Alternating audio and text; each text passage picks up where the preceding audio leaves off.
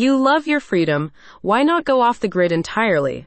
To help you choose a solar battery system for maximum energy independence, SunSatStar has a handy comparison review of the ACOPOWER 400W and 800W models. The expert team compares and contrasts the two systems, with a focus on suitability for different types of spaces and your unique energy needs, as well as installation requirements and cost. As solar power continues to gain popularity for use in homes and recreational vehicles, RVs alike, the review gives you the facts you need to choose between the ACOPOWER 400-watt solar battery or the 800W version. Recent research published in Joule shows that solar battery systems present a number of advantages over fossil fuels, offering opportunities for energy independence while also helping reduce pollution levels and combat the effects of climate change.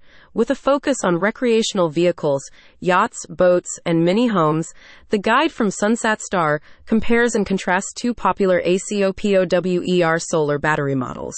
If you're the owner of an RV, boat, cabin, mini home, or yacht, you know that freedom is the name of the game, says a spokesperson.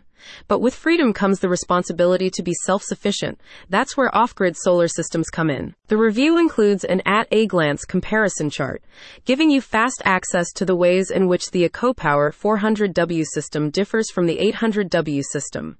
The chart shows that both solar batteries are monocrystalline, with charge controllers and the possibility for expansion. Where they differ, according to the SunSatStar review, is in terms of their size and suitability.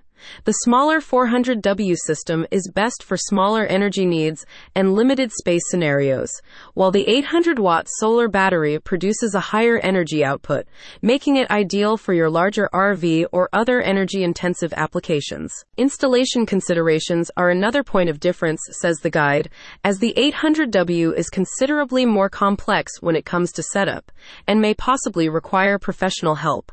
The 400W system, by contrast, is DIY-friendly. Finally, the SunSatStar review includes guidance on price points for your budget, noting that the 400W system has a lower upfront cost, while the 800W is more expensive, but offers better value if you're a heavy user. Get started with the switch to solar energy in your RV or tiny home today with guidance from SunSatStar. Find more details at the link in the description.